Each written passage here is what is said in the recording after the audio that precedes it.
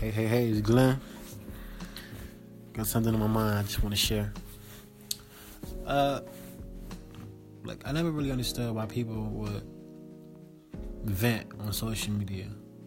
Just spill their whole life story or struggle on social media.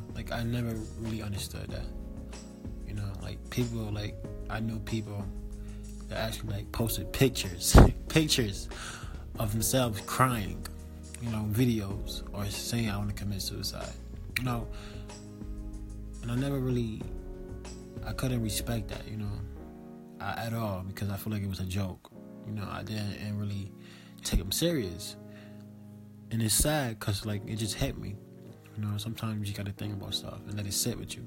It hit me, and I just realized, maybe it's just because that's what they know. That's all they know. Sometimes people really have nobody to run to, so social media is their outlet, because that's all they have to go to.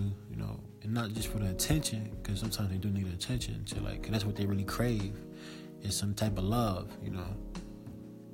So and it just amazes me now, because it clicks now. It makes sense.